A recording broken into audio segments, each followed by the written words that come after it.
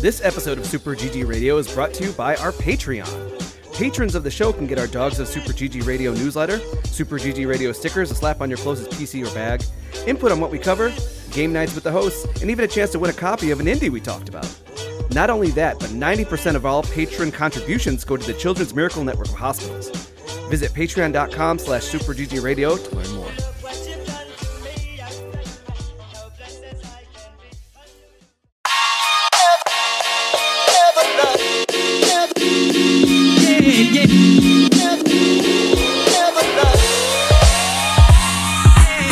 What's good, Internet? Welcome to session 182 of Super GG Radio, part of NPR of Illinois.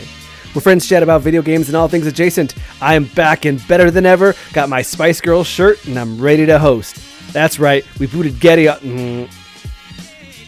Okay, I am your main man and macho Spice, Alex Arona. Getty writes some stuff here. We can take it or leave it. He's the real dictator of the show. Send help. With me, as always, is great-smelling and ornery Old Spice, Joel DeWitt. I take exception to this entire opening. Good. When you mess with me, you get called out, Joel. You better... There's all sorts of typos here. Yeah, I don't remember throwing any shade. You better have played the betas this week. That goes double for Fabled Third Chair and our zesty Spice, Alec Parks.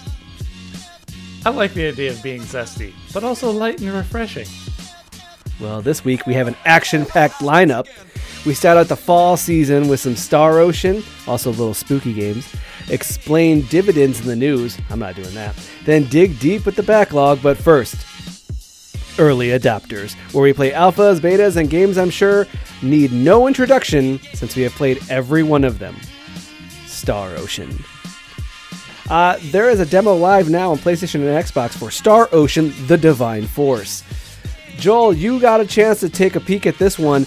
The main thing I'm curious about is you're not a veteran to the series of Star Ocean. Is that correct? This is actually my first exposure to a Star Ocean game. Okay. They were a competitor to the Tales series. Tales of Destiny and all of the ones following, Tales of Arise, etc. And they have generally had the same kind of theme, the live attack patterns where you're all in this one little battlefield and you're attacking the enemies all willy-nilly in a party. There's no turn-based, and also generally have to deal with space travel and ending up in a civilization that is not as advanced as the main characters are, so they're kind of in a fish out of water, having to hang out with these people on this planet who generally don't understand why is your little slate thing talking. That's crazy. I don't understand. You're a man from the stars. Yeah, they were definitely talking in Old English, the two characters that your main character ran across. It's always funny. It's always very funny juxtaposition to me when they have like the Old English, but they also kind of wear quasi-modern outfits and garb, This JRPGs are not my wheelhouse. Okay. Let me just preface it with that. I did enjoy my time with it. So To your point, the combat is, my only points of comparison recently are Xenoblade Chronicles. It kind of hits that area, although the action's actually much more third-person action combat than necessarily the menu-based items. So you have a meter that has AP points, which is basically what you use to cause attacks, and you've got like a light, medium, and a heavy attack that you can choose. And then there's also this power meter that as it fills, it'll prompt like a special attack. It's basically just, it lifts you in the air like you're levitating.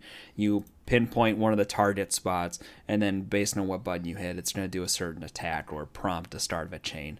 It very open space attack combat. It doesn't have anything in the way of managing meters other than the ones I just mentioned, but besides that, it's it's pretty run of the mill. It's kind of flashy. Like you're watching everyone just take their turns. You're seeing these big flashy attacks, but in the most case, the other two characters are auto controlled. But you can swap party members if you'd like. But as of right now, did you find any reason to? I mean, I tried a few times. I don't know that I necessarily grasped a reason to switch to one or the other. I think it's more if you want to play a different style. The other point is that in the previous games, and again, being that person who's played them all, the idea being that if your character is not performing the healing that you need, or performing the spells that you feel are appropriate, you can swap over, take control, and start doing, start healing, resurrecting people, et cetera, et cetera. Okay. One thing I didn't catch is how to heal in combat. And I'm not sure if I overlooked something in the tutorials, but I didn't have any indication of pulling from a menu or being able to select an item for healing. Well, if it was in the tutorial, Alex definitely doesn't know. I paid attention this time. Well, also, I really just I didn't see the tutorial for it. I stumbled upon it. Also, I just know the systems. There's like a stop time button, like a pause, and that's where you would select, use your item, and then the character would take like a second and a half to like use a heal berry or something like that. Okay, fair enough. Okay. So, I mean, full disclosure, I did play this, obviously. I didn't get past, there's like a big rock giant that you fight. I'm guessing that's fairly early on in the demo. The tutorial says if you hit them in very strategic spots, the fight can be over very quickly.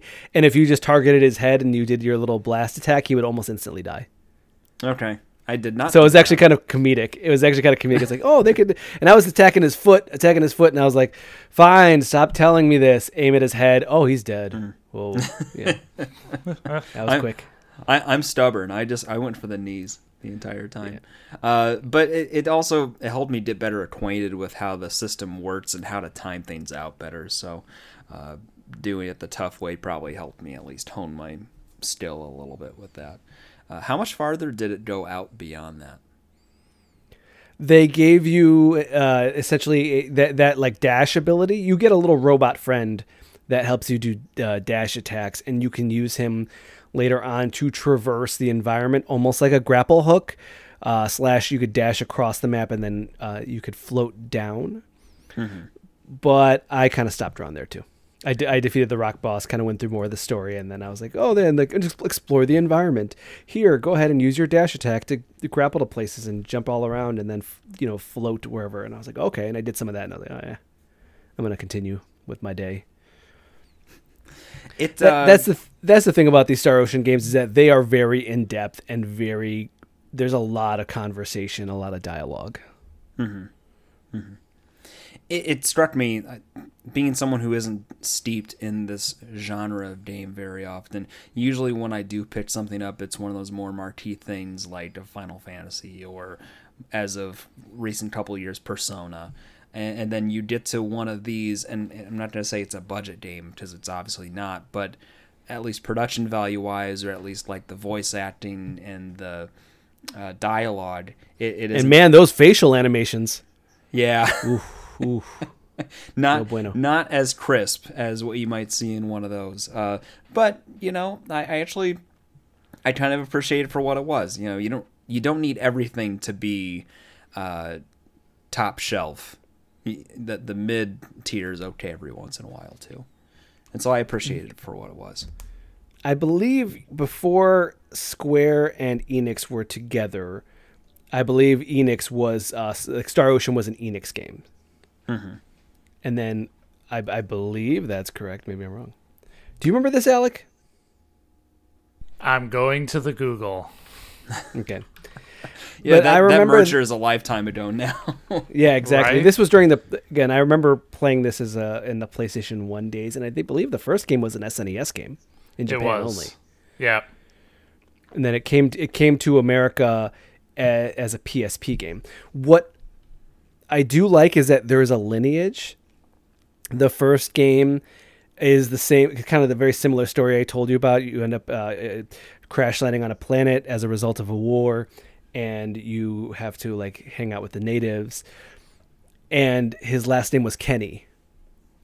The second game is his son who ends up crash landing, and his father's trying to find him, but you play as the son.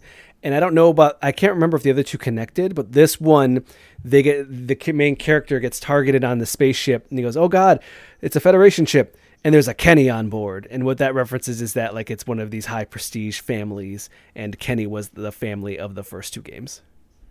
It was originally Enix.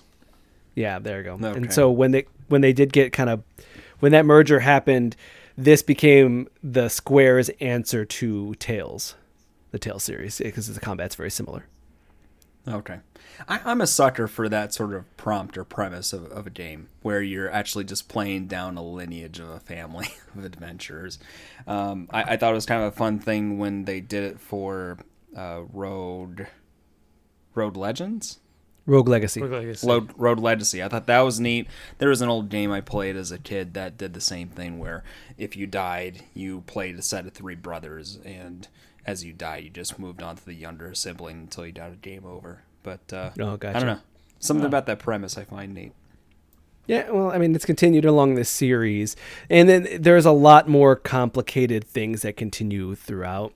I know that these games are very system heavy. You can get skills that will just, like you can become a painter, and it will create a painting that then could be used, can be sold.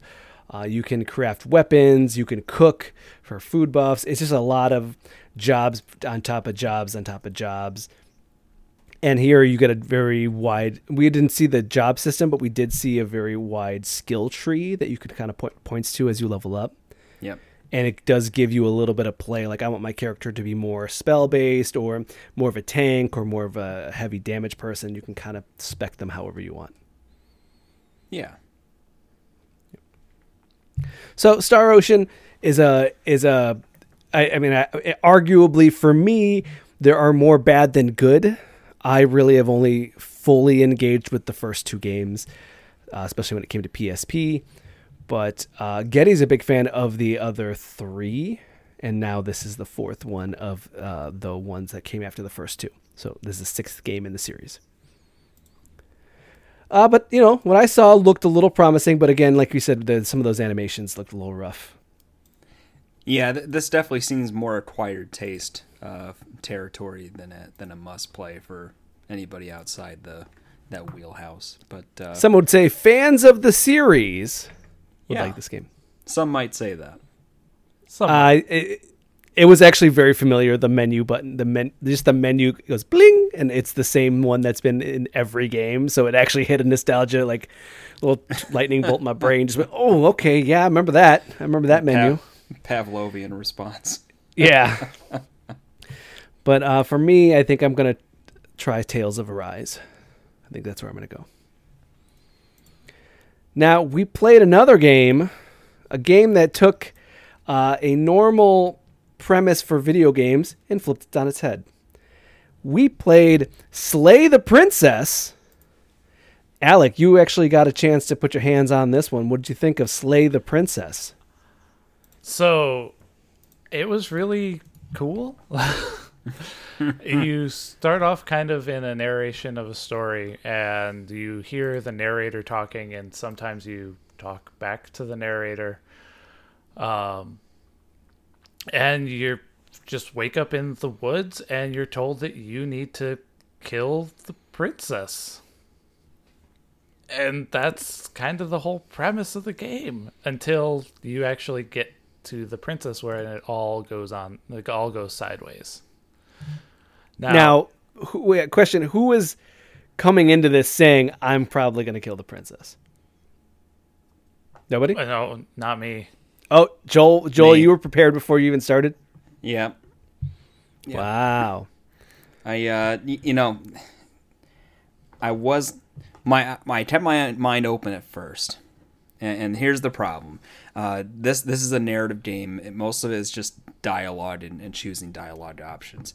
You get to this cabin where it has a knife sitting on a table. You take the knife and go down the stairs.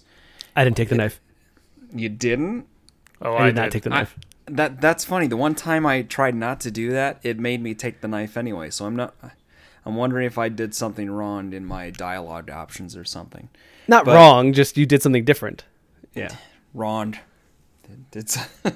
I did something wrong because here's what happened. They have a narrator that more or less talks back to you, like a separate person, and have you going down the steps. And as you get down to the steps, you reach this maiden who is on a chain in the basement there, damsel in distress. And you can either like talk to her as you're going toward her, try to slay her at that spot, or just like silently walk forward. And I made the mistake of letting her start talking to me, and then deciding to try to slay her mid-conversation. And wow. she saw that coming and stopped me real quick, literally putting like a boot to my neck and killing me. Wow. Yeah. Real brutal. Real brutal. So mine, I hesitated to kill her. Mm-hmm. I only played through it once because I wishlisted this game. Mm-hmm. I want to save as much for it when I actually buy this one. Oh no, the second run through it stops you and says that's it. Right, and that's why I only you could restart, right? Yeah. Oh, you can restart, yeah, but I mean, like, yeah. I think the game, there is a premise for it to continue. That's not the end. Yeah. Well, so I hesitated, and I ended up in the same position with her boot stomping me and with knee on the neck. Yep. Wow. Then I got the rage ending after that, where it stopped me. You guys had. I talked to her, and I kind of caught on to some bullshit. They're like, oh yeah, what's your name? And she goes, oh, I don't know. You can call me Princess, I guess. And that character goes, you don't have a name? And she goes, I guess I didn't think of one. And I'm like, no, there's something wrong here. And there was a couple of other conversation points that were just, even the narrator goes, that doesn't sound right. Like at one point, your character, I asked her, I go, what have you been eating? She goes, I've been here for so long. I go, what have you been eating? And the narrator goes, or she goes, that's a stupid question. And the narrator goes, that's actually kind of a stupid question. But wait, what has she been eating? And I was like, yeah, like, what are we doing here? Like, I feel something's up here. So I went back upstairs to get the knife, and she flipped. She turned on like the light switch went off, and she was screaming at me and telling me she was going to murder me. I went, and by the time I came back, she had gnawed off her arm. Oh, yes. But then I took her, and I killed her, but she also killed me. Like, I died from my injuries. Yeah, there was I played through this 3 times to try to new endings or routes. And one of them, you say you're going to free her, but she's like, there's no key. You have to take the knife and actually hack at her arm to let her loose. Oh, really? Yeah. But does she let you go? Well, I then made the choice. They gave you the option to try to kill her or not. And I'm not sure where it led me down to this option, but eventually the prompt was slay the princess like 9 or 10 times, and then let her go 1 time. And then if you choose let her go, it just changes it all to slay the princess. Oh god. So it definitely does the playing with text options. Yeah, the text option garbling. I mean, if you've done something like Doki Doki Literature Club, which we talked about a few times, they're definitely using those same sort of tricks for a visual novel. Visually, I liked the look of it quite a bit. It all looks very like stencil or drawn with a pencil. Like a sketchbook. Yeah, exactly. Sketchbook. And it all suits it very well. The actual princess, even when she's calm, is kind of unnerving. She's got those. Oh yeah. She's got those big anime eyes, But like not the cute way, but then the like kind of creepy way. It takes up 2/3 of her face. Yeah. No, it's pretty obscene. But yeah, it makes it a little disturbing looking, even when she's not acting completely sketchy. Yeah, I thought that I liked the way that this played with your conventions. of a normal story and even playing with the game's mechanics like those menus and stuff. Alec, you said you wishlisted this, correct? I did. Yeah. I did very happily. I'm very excited for this one. What about you, Joel? Yeah. Yeah, this seems like a perfect kind of just... I liked video games that are just a medium for storytelling sometimes, and this is definitely up that alley. So I'm looking forward to it. Yeah, I can't wait to see where this story goes. And that's going to be early adopters. And for this outro, I learned a valuable lesson about trust this week. Don't trust Getty to do our transitions. We'll be right back.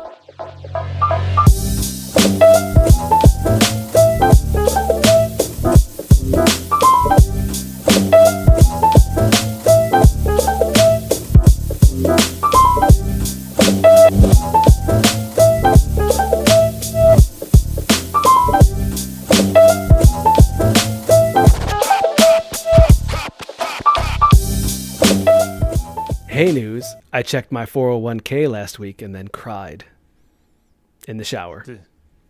Fetal With position. a beer. Fetal position. You can still drink beer in the fetal position. Oh, yeah. Maybe a little We got challenge. news. You just got to put it like sideways. Yeah. You drink while you're getting down into the fetal position, and then there's just enough beer left that you can hold it sideways and just slightly tip it. And If you get a little water in there, it's like beer too. I guess the nice thing about doing that in the shower is you can't tell what's the shower or tears. Yeah. Yeah. Depending on where you're showering, it's all salty. So we got some news this week. Suikoden 1 and 2, 2.5D. It's not really 2.5D, but it's like a very up-res remaster coming in a single package. Suikoden 1 and 2. Joel, you want to talk about some JRPGs? Is it JRPG-esque JRPG? It is. Happy to listen. The little I know about this series is that apparently you can have a ton of people added to your party or find people to be in your party. Yeah, the first one has like 130 characters that you can have in your party, and then there's parts where they're massive army battles that you're raising, and it's a lot of fun. Mm-hmm. And it still does the basic turn-based RPG, but I think at one point you could have 6 people in your party. Mm-hmm. Ooh. And they have very long stories about war and lineage and trying to get the title, et cetera, who's going to take over what country, and it gets very complicated. It's fun. Good series, but not unless you want to spend like 80 hours a game. So, Star Ocean, by the way, has like 8 to 12 characters, I believe, or maybe even more of selectable characters you can find. What were you saying, Alec? That feels like a long time for the first one. Maybe I'm wrong. Maybe it's been a while. Let's check out howlongtobeat.com. I'm on there. Yeah, What does it say? First one is 20 and a half hours. If you're a completionist, 27. Oh, okay. It's shorter than I thought. Now, 3, 4, 5, those get up there. 3 is 76 hours. 5 is 80. Yeah. As someone who's beat Persona 5 and Persona 5 Royal, that's just too long, man. I believe it. I'll probably replay the first one. I like that Yeah. storyline. I'm getting this for sure. I don't know if we covered Yakuza. The name has changed to now Like a Dragon. That's what they call it in Japan. This is a real Biohazard Resident Evil scenario. Is there any reason why they're making a change to that naming convention? There have been conversations with some of the actors. Not conversations. There have been problems with some of the actors that may have had to do with drugs. And in Japan's culture, that kind of removes them entirely from... Like, they will go back and remove, voice actors from the game. They'll replace them. And so wow. I think it has to do with more of that, with how long that series has been going. And with the Yakuza 6... Wait, what is that? We're a lot of Google and stuff. Yakuza 7, Like a Dragon. they were kind of leaving Kiryu behind and just starting with a new protagonist and a new set of characters. Now, the newest Yakuza Like a Dragon will show Kiryu returning, but only in like a co-pilot mode. Like he's going to be friends with the main character, not necessarily the main antagonist or protagonist. I apologize. But it's still, they're trying to just kind of say, okay, Yakuza's done, Kiryu's done. Now let's go to what it was originally called in Japan. So does that mean in Japan it was Like a Dragon, Like a Dragon? I think it was just it was Like a Dragon 7. Oh, okay. Yeah. I mean, if you think about it, there was a Resident Evil Biohazard. Yeah. Mm-hmm. Biohazard. Is Kiryu a really beloved character? Well, he's been the character since for all of them essentially. So okay, so it's by inertia then. yeah, that's the thing, is that you see through all of these games there is a progression. I believe he gets married. He has a kid, and that's why at the end you just wanted to see him go off into the sunset after 7 games, because they had Yakuza 0. Yeah. You just wanted to see a happy ending for that character. So that's why I think that they are moving on to the next one, and that's where Yakuza Like a Dragon come in. Though Kiryu does have a kind of funny guest spot in there. He's like a cameo Easter egg character in there. Next, Silent Hill: The Short Message, rated in Korea. This series has been long dormant, and I think it needs a return. What do you think, Joel? I would try a Silent Hill if it was a modern Silent Hill. I don't know. Would you find the flashlight? It all depends on how good they tutorialize it. If they're smart, they won't give me a flashlight. Just make it nice and easy. But play some Alan Wake. It's all flashlights, all the way down. Trust me, I know. I've been pitching away at that too. Don't figure. I'm very bad at shooting in some of these games, so I'm gonna need to work on my skills a bit now that we're getting towards Biohazard series. Yeah, we're gonna start some Resident Evil. Joel, have you started yet? No, of course not. Why have you not started? It's awesome. That's not the point. So what we've currently talked about, previously we played a game called Trifox, and that has a release date of October 13th. A third-person character, almost platformer, where you play as 3 different foxes with 3 different abilities. October 13th. Looks like a lot of fun. Hyper Demon, which is the sequel and spiritual successor to Devil Daggers, same team and everything, has also been sneak released as of this week, and it is getting really good praise. We were talking about this offline just a minute ago. My head is still kind of swimming from that trailer. that intense flashes of lights and strobing on that, and everything's so ill-defined in that trailer, almost by design. Like, it's just a lot of neon outlines of stuff and very quick motion and flashing. It's very overwhelming. But their prior game is pretty good. So, I mean, they've got the chops. They got the bona fides. How do you say that? Bona fides. Thank you. I've heard it the other way, and I was very confused. But you said you wishlisted it already, or that you plan on getting it? Oh, I already bought it. Okay. I will be curious to hear your thoughts as you actually make your way through that. I mean, I like playing games that hate me. Fair. Yep. Next, Serial Cleaners. The sequel to Serial Cleaner is out also now. That was snuck released as well.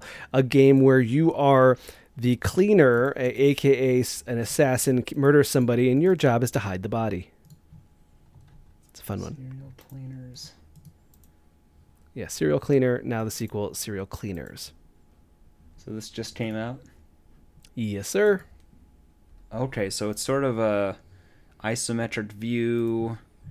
You're looking at parts of the building like it's almost like a stage set, like the wall paneling and stuff. Okay. And the other version, or the first game, was more of like it was very flat. It wasn't 3D, and it was more like cell shaded. Mm-hmm. But the idea is still the same. You're there to clean up the body, clean up the blood, make sure that nobody is the wiser, clean up any murder weapons, etc. That's your job. I like the look of this. I'm gonna wishlist this. Hell, it's pretty Go for cool. All right. Next, HBO's The Last of Us. We got a trailer for that show. Man, that trailer is grim and gritty. I really like it. What do you think, Joel? I didn't watch it. Was I supposed to watch? Oh man, I thought it looked really good. I looked really good. I don't love the character that's playing Ellie. I don't like that actress, but it looks good otherwise. I've seen screenshots, but yeah, I'm not sure her name. I've seen screenshots like the characters, the actor and actress for the main characters looked okay for what they're trying to play. So I don't think they were too off on it, at least visually casting those two. Her name is Bella Ramsey. No idea who that is. Yeah, I wasn't a huge fan of that look for Ellie, but I'm sure it'll be great. She was in Game of Thrones. That makes sense. Never watched Game of Thrones. It was good. It was good. First 4 seasons were good. Next. Yeah, aren't there 8? Doesn't that mean it went on for 4 seasons too many? Mm-hmm. That's exactly what I'm saying. FIFA's campaign is bringing in Ted Lasso and the same football team, so you get all of the characters from the show in the campaign if you choose to go with his team. I think this is a fun little additional story point. I like when sports game campaigns are just kind of generic fodder, and I feel like when you try to do something different, it's just so cool. Maybe it's just how long it's been since I've played a sports game, but I didn't know there were campaigns outside of just the playing a season or being a general manager of a team. There's generally a lot of times a thing about you're working your way, you're new to the show, you're new to the team, and then you got to work your way up until a championship. And the big one that I brought up previously was that NBA 2K13, which I plan on playing for the show. Its campaign was directed by Spike Lee, the film director. Okay. And in it, you and your best friend are growing up through high school, and your best friend dies, and his ghost is talks to you and motivates you to make it to the NBA and eventually a championship. Beautiful. The what? Yep. So that was one of the more famous ones, and I got randomly, my father-in-law one day goes, "Hey, I'm trying to get rid of video games. You want it? I don't know. I just played some basketball on this thing. Do you want this one?" And I was like, "Oh, yes, I do. I will play this." He goes, "Yeah, there's something about Spike Lee in there." I was like, "Oh, yeah, there is." Have you played many NBA games? No, not since Jam. Okay, all right. But I own this one. So we'll see how that goes. It's on the backlog for sure. With Sim Basketball. Yep. Yeah. Yep. You a big Ted Lasso fan? I am. I like it. Mm-hmm. It's a very good show. It does to me what I think it needs to. Mm-hmm. I don't necessarily think it's the best show ever, but I definitely like what it brings to the table, which is just a show about a fish out of water, but also a very happy-go-lucky one that no matter what happens in the show and no matter what drama they kind of give you, and I put drama in quotes because anytime there's any drama, he just looks at whatever character and says, don't worry about it, and then gives him a hug, and then everyone's like, oh, you're probably right. End of drama. End of drama. So that's why I like it, is every problem is generally solved with the character going, it's probably okay. Come here for a hug. Feel good show. And I think that, got it. Yeah, I think that some shows don't need to be this, I've seen a show right now where it's everything is oh, of course he's got a half twin brother that is coming back into town. And it's all this crazy drama all the time. And it's like, I don't know if you need that. You could sometimes have a show that's like, oh, very interesting. And these characters are cool. And eventually something comes up and they deal with it like normal human beings. So what you're saying is more people need to watch My Little Pony. I am not a brony, so I wouldn't know. I have children of the appropriate age. I am so sorry. I'm only on the Mickey Mouse Club. Hot dog, hot diggity dog. Yeah. Sung by They Might Be Giants. Is that right? Oh, really? I didn't realize that. Yeah. You know, that makes sense. Yep. It feels right. As my brother says, we've got ears. No, he says we've got beers, so we say cheers. Yeah. I'm pretty sure that's what the lyrics are. Well, we've got beers, so Yeah. we say cheers. Yep. Absolutely. Okay. Freebies. Joel, insert freebies here. Freebies. Got it. Okay. Freebies this week, we got Runbow. Runbow is an interesting runner game where you are these... Oh, this is a very colorful game, which makes sense as rainbow-colored characters. Color-based platforming. You change the colors of platforms and you bounce around the stage. It's not a runner. I thought it would be a runner. But no, it is changing colors and platforming in a competitive multiplayer game. Pretty good. Actually, now that I'm looking at this, I'm like, well, I'm probably going to pick this up. Drone Racing League on Epic Game Store as well, where you are racing drones. How's it hit you, Joel? You into drone racing?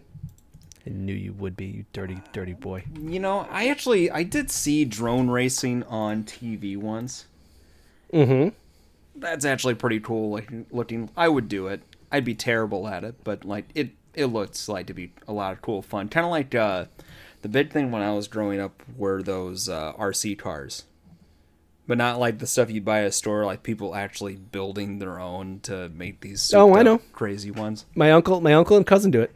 Yeah. It was always wild stuff.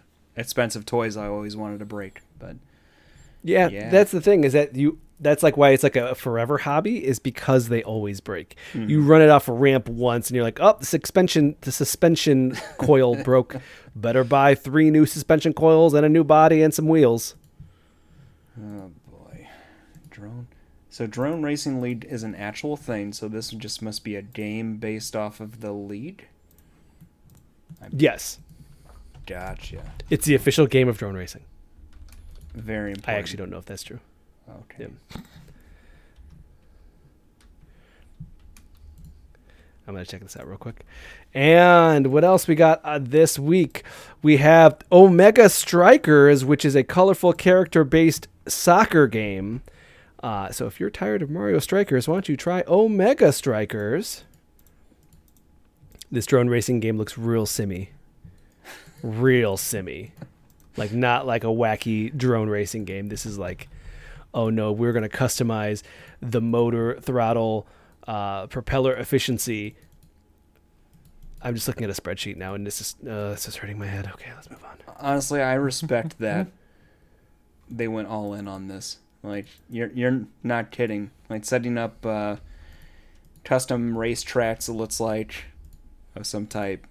Yeah, this is real good.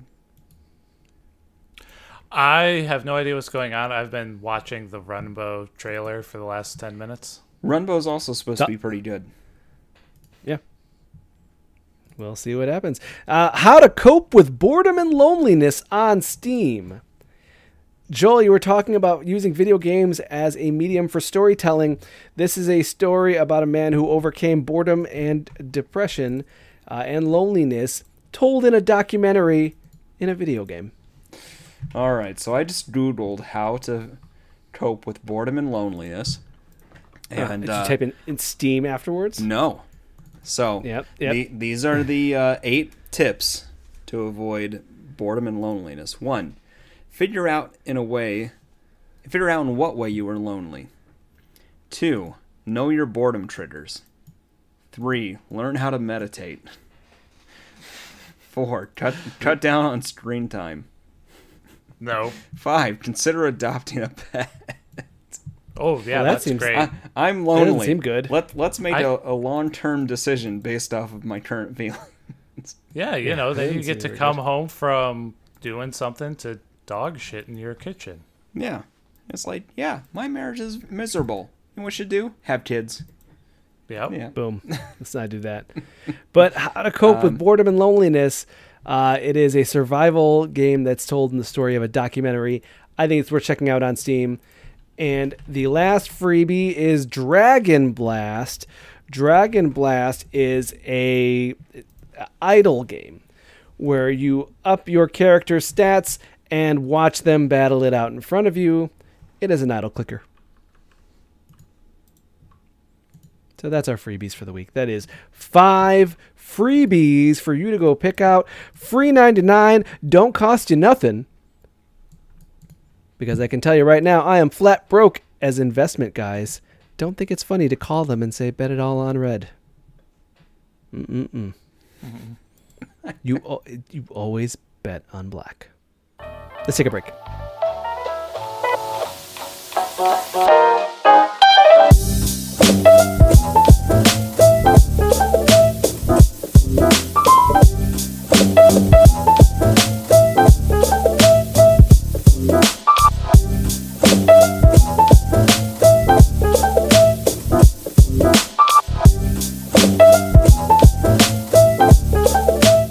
And we're back. Back with the Backlog Blog, where we play games that I would say are real bangers. Joel, you got a real banger this week. You've been talking about it on Twitter. What have you been playing that's a real tiny banger? Very nice. So this game is called Tiny Tin. It comes from a developer named Splash Team, published by Tiny Build, who's done a lot of little indie games that have come here and there. Tiny Tin, you play as a little human-like explorer who has found themselves transported to a house. This house looks like a relic in time from the 1990s. And your job is to work with this animal-type creature to help find the parts for a spacecraft or teleporter to take you back to where you belong. Pikmin. I mean, cards on the table. So here. I was running a timer here for how long before someone said Pikmin, and we got about 45 seconds. It's not bad. Continue, Joel. Because that was the operative word that I was trying to avoid was Pikmin. Because my experience with Pikmin is relatively limited. But in the same way, you collect little creatures that you just find piles of them everywhere. They each have different abilities, and then you use those abilities to solve different puzzles. Now, in this case, they've got little creatures that just pick up stuff and move them for you, ones that act as explosions, ones that you can connect electrical currents along the way if you put them in a certain order, and then ones that create steps or stairs, and then ones that you can create a tower to climb up as you get more of them. So a lot of different tools in your toolkit that they gradually build into each section of the level as you get there. So the first one might just be the basic, like, you can grab things with this one. The next one will add the inclusion of explosion, Tiny Tin. And each of these levels are very vertical, not just linear in that way. So the whole area will be, let's say one would be like a living room. So they'd have like the table, living room table, and then it would also have like furniture, books, and maybe in a corner like actual VHS tapes. Piles of VHS tapes that act as different platforms. Classic. One of the rooms had floppy disks strewn about everywhere. And the whole levels are usually certain objectives and then a bunch of collectibles. So one of the rooms, the objective was to help these bugs start a party. And it was in the bathroom. And the things you had to do were fill the tub so they could swim in it.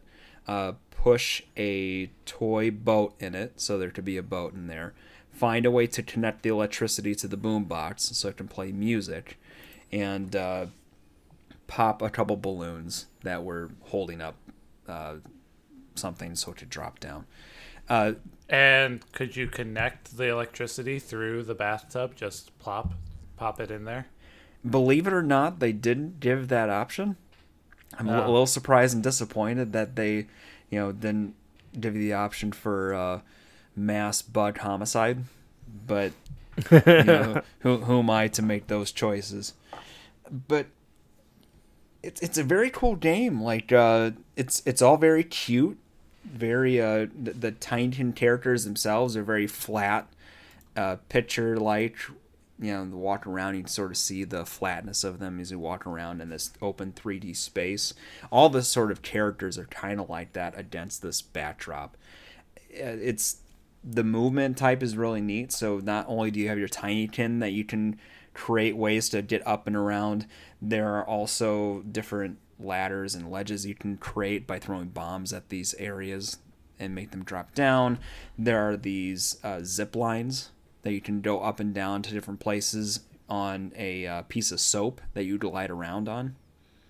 And so that's a fun little addition to it. Makes moving around kind of nice and quick and zippy.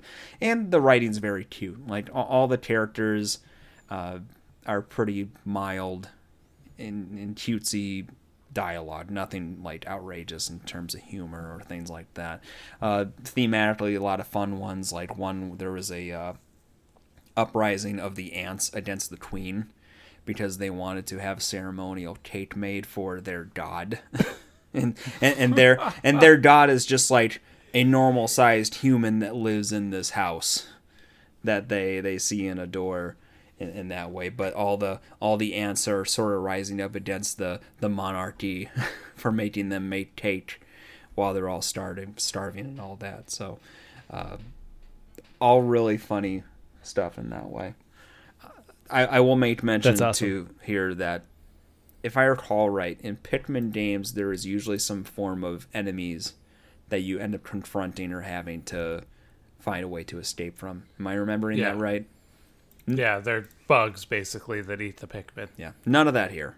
There is no antagonizing force trying to chase you down this entire time. It is all about exploration, going up and down in these different biomes as you complete the task to get the next piece of that spaceship you need. And I think it actually serves it really well. It makes it a much more breezy experience, low stress. The actual act of just exploring the areas was just a nice, really pleasant thing to do. And so I found myself not actually chasing the objectives. I would just be sort of exploring the area, and I might come across 2 or 3 of the objectives, and then I would find the quest marker and then figure out like what I've got left from there. And I found myself actually enjoying taking kind of that leisurely stroll pace to it. It all in all, I would highly recommend this to just about anyone, whether you're a Pikmin fan or if you're just looking for a very chill, relaxing game that'll let you just sort of zone out and do a little bit of collection around. Yeah. Awesome. So that was Tinykin, which now I have wishlisted. But Joel, speaking of games that let you just kind of chill and zone out. Yes. I went on vacation recently, and during my vacation, I got into Xenoblade Chronicles 1 again. But it took me a bit to kind of understand what the game was and how you're supposed to play it. Mm-hmm. But once I did, it was pretty much just like all steam ahead. You know what I mean? It was just like, oh, this is the game. So it is an MMO style, single player, non-online game where you have a party and you're going from place to place and you fight enemies. And when you do, they have the auto attack, and you have a tank who's gathering aggro, and if you do too much damage, your character pulls aggro. It all is explained to you and tutorialized that this is how the game is played. Healing, buffs, tank pulls aggro. He has all of his abilities get more aggro. This attack gets aggro in a cone. This will buff his aggro, the amount of aggro he gets, etc., etc. Yeah. And that's all, like a very funny instance to the combat. But really, what I caught on was that it's very kind of generic MMO, as in you will talk to a character and they go, hey, by the way, I'm having problems with these enemies. Can you go kill 6 of them?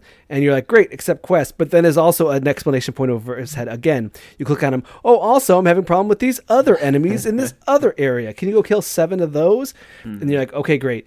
And then you walk away, and all of a sudden there's another exclamation point above his head, and he goes, oh, by the way, can you collect 3 of these items from the river? It's like, oh, you really just like throwing lots and lots of stuff at me. Like every character has like 4 or 5 quests, which I was like, okay, that's just a lot. But I'm like, I'm going to go through the story. And I've got to a point in this story, I'm 10 hours in, and the enemy, I was level 17, and the boss was level 21, and I was doing 1 damage.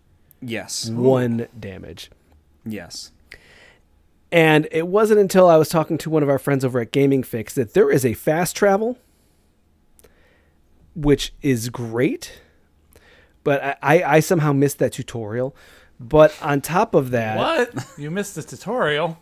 I'm also I was reading online. I was reading online about this specific instance, and they said, yeah, a lot of people miss this tutorial. But also, there's a section of the menu called tutorial where they explain everything in greater detail, so it actually just helps to read everything like with more like a lot more info. Right, because they throw a lot at you at a given time. Yeah. So they need that encyclopedia for you to go back to.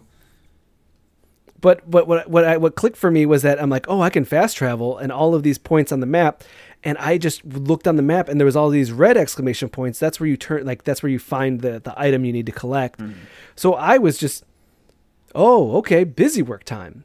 That's what you're supposed to do. You're supposed to just teleport to a spot on the map, go to the exclamation point, kill 5 enemies, or collect 5 items, turn in, get experience, get items, move on. And that became like considering that the fast travel to me is what made it that like just like rapid fire, like portal out, portal in, portal out, portal in, portal out, portal in. I was watching TV. I was watching TV, just going, I don't know what's going on my Switch right now. Oh yeah, that show's really funny. Okay. Oh yeah, I got to go to this point now. Fast travel. Okay, walk up to, and it became I got to level 25 before I took on the boss again, because I was just like, I don't know, I'm just gonna go knock out a bunch of this stuff. And like my vacation day 1, I'm like, oh, I'm gonna go to the story beat, and then it's like the boss destroyed me. End of vacation, I went back to that boss, and I was like, oh yeah, I just destroyed that boss. But I was mostly throughout my whole vacation, every like half an hour, I was gonna half an hour like just putz around on the map for a bit. And there are a lot of complaints about the side quests being super generic, but also there are some, like I had one where it was, and I didn't really read a lot of the quests. I was just like, okay, take it, tell me where to go. Okay, good. But there was one that was having me destroy eggs, and I'm like, yeah, whatever. They probably don't like these insects. I'm gonna go destroy these eggs, and I'm just doing it. And there was an item at the top of the shrine where I was destroying all these eggs. And I was like, oh, cool, item. I walk up to the item, and a giant spider came crawling over the ledge. And it was the size of like, it was like 4 of my characters, like giant, and was level 70. And I was like, oh no, I'm not supposed to be here. But that was like that was part of the story, is that you're supposed to experience, I'm going to gather these eggs, but also you are not supposed to wake the queen by taking that item. So that was a very funny bit for me, but also it just also shows that, like World of Warcraft, this is a living map where you can wander into an area and then just be like, oh snap, these are 2 level 75 character like enemies, and they're wandering this just section. So avoid that part of the map and just keep going. And that's why I'm kind of digging Xenoblade Chronicles 1 right now. It's just because I have a checklist, and I now feel proficient in how to use the game enough to go and knock those things off the checklist. You're absolutely right about the side quests. They're pretty pivotal. I reached a point where I reached a Mechon who kidnapped this brother of this other character that tags along with you. Alex, just a quick 30-second explanation. In this world, you play a character named Shulk. There's a ongoing war between the humans and Mechon, which are mechanical monster beings. And Shulk has this sword called the Monado, which has the ability to not rewind time, but give him like premonitions, like this thing's going to happen soon. So a common storytelling gimmick is that, okay, we just met this person, suddenly he's having a flash of a memory that comes up of either that character being killed or that character being involved in something catastrophic, and then the storytelling then leads you up to that event, and your job is to change the future in those sections there. And one of the abilities in combat actually is it'll give you notices at certain moments of, okay, we're pausing it, we're now showing you this is a potential outcome, this monster is going to attack you or this character for hundreds of damages and kill you. And then you might need to try to take strategies to blunt that damage, like give them defensive buffs or pull aggro from that character with somebody else, things like that. Or heal them or something like that. Right. Oh, okay. So a lot of it hinges on your ability to read that a little bit. And I definitely struggled with that until I went and ground out some experience and leveled up with that. Same reason as you, Al. It's like if you're not close to the same level, they'll body you within seconds. So it becomes really important to do the side quest stuff and to boost that experience if you want to stay on pace. Because in the time I played it so far, at least, just playing mainline story was not enough to keep you on pace with the actual bosses. Now that then goes to, is it actually a side quest if you have to do them to be where the game expects you to be? The side quests should be optional. Yep, and well, I mean, you could go and grind, just fight a bunch of enemies. That sucks. You could definitely do that. I had to do that. No, once. and one of the things I read online, they're like, yeah, don't do that. That's the game is supposed to be played with Side Quest City. Like, the game is supposed to be a checklist. And because after that, I was like, what else am I missing? And I started watching like a bunch of videos on like how you should play Xenoblade Chronicles. And it's weird that they had to make these videos, but there's lots of them.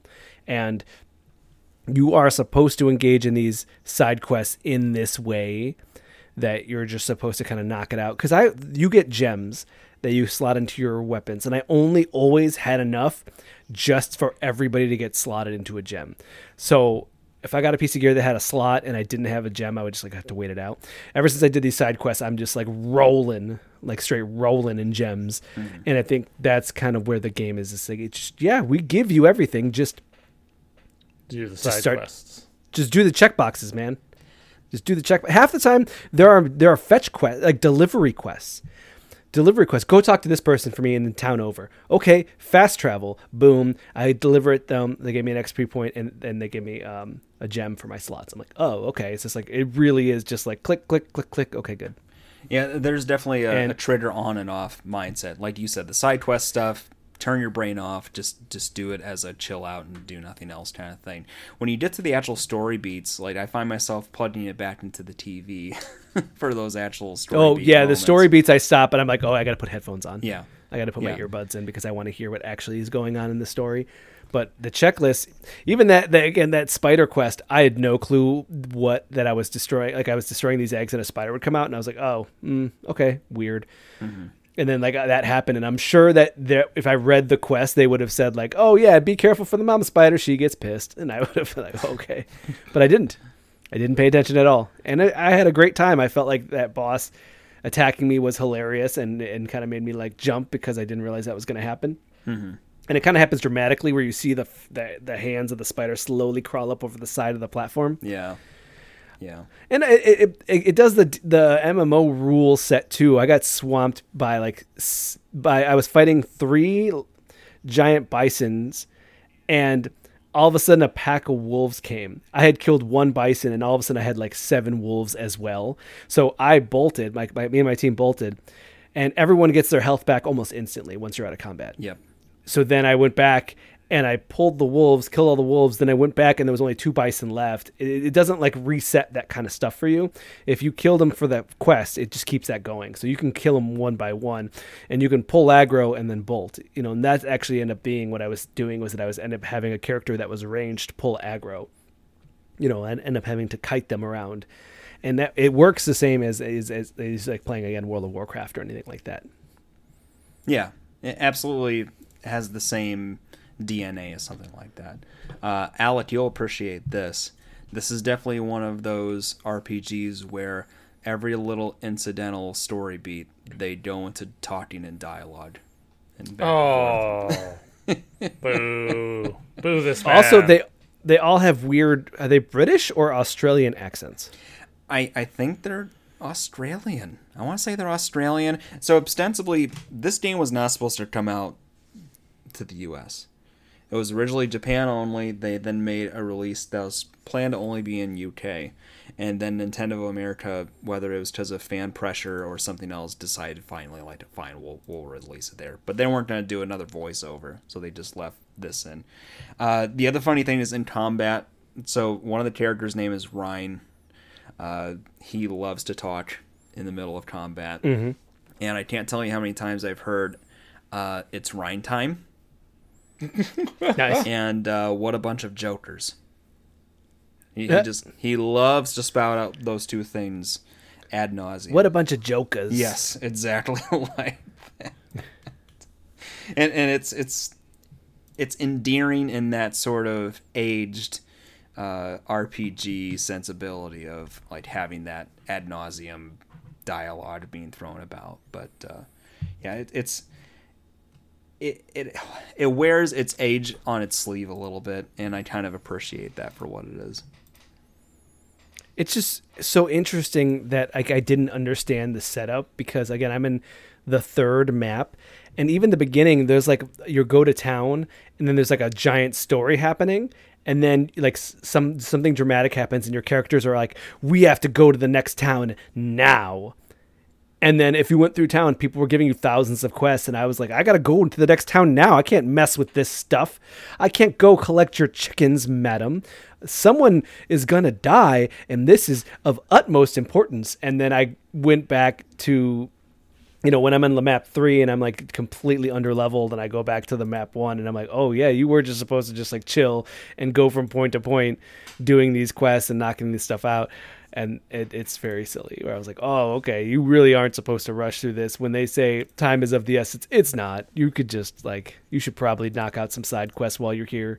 It's funny how the psychology of that works, right? Because every time there's a game like this, I am compelled to go through the main line just because I want to keep pace with the sense of urgency that they're supposedly giving you in game. And then to your point, it's like, okay, the world-ending things are going to happen here in the town over, but we need you to catch 5 carp in order to help the fishermen make ends meet today. Yep. And it's very funny what you need to do, and it definitely opened my eyes to like, oh yeah, you should have been doing this, and I don't know why you didn't. And also, Alec, it's not like, oh, you got to do like 5 side quests. I mean, is that per town, it's roughly 45 side quests. Yeah, that sounds like a slog. You don't have to do them. I just pulled up the map, found the red exclamation point, and then watching my TV show going like this. Mm-hmm. Yep.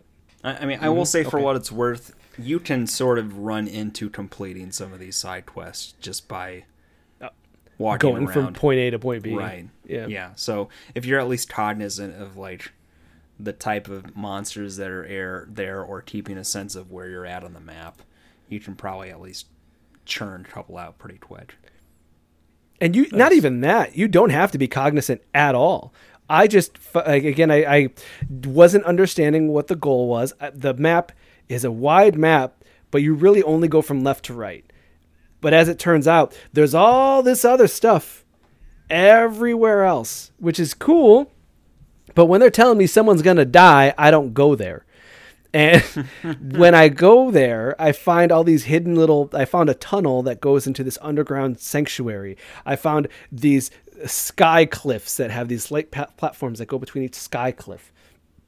I found all this different stuff, and that's where I just kept like, because the map is, covered up until you go there. So that's what I just did. I went from, I'm going to explore the map, and I just kept finding more enemies that were side quests. I'm like, oh, okay. I didn't even realize I had to do this. Fair. Yeah. So it does what it does pretty well. I now that I know what the game is, I'm enjoying it, especially as like I'm watching a television show style thing. Oh yeah. And that will take us to, I'm going to read this. One last thing, brought to you by Existential Dread, that Extra Life is like 7 weeks away. Crap. Thanks, Getty. I guess we should be doing something about that. I think planning or something. Yeah.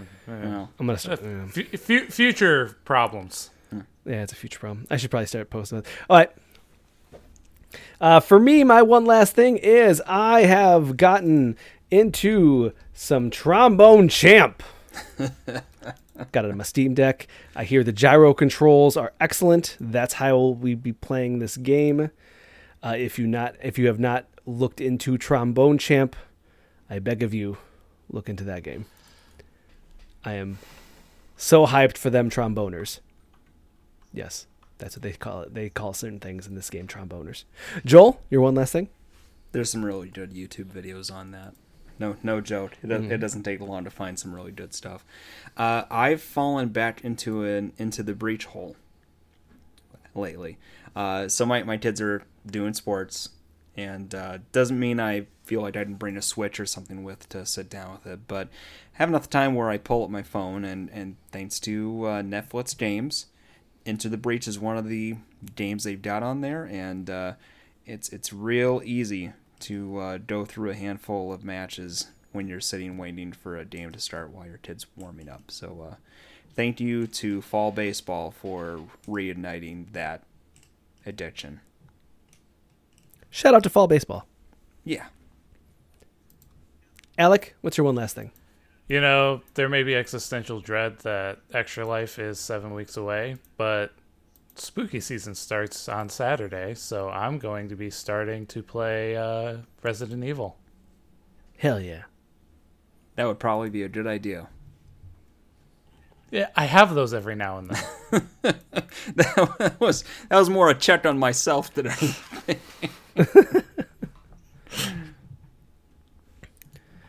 And that will be it for this week's Super GG Radio.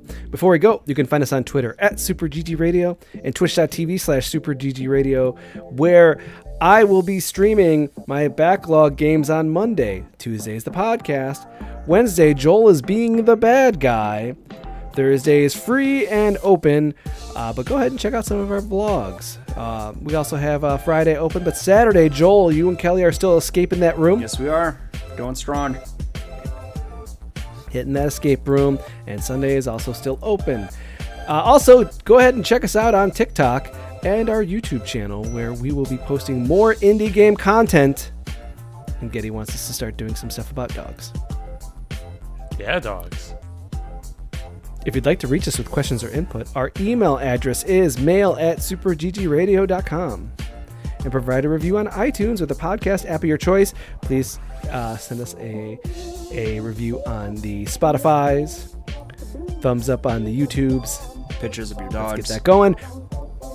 Pictures of your dogs. We love pictures of your dogs. And check us out. We're going to be setting up our Extra Life. Thanks for listening. GG Joel. Good game. GG Alec. GG. GG Getty. Good night, everybody.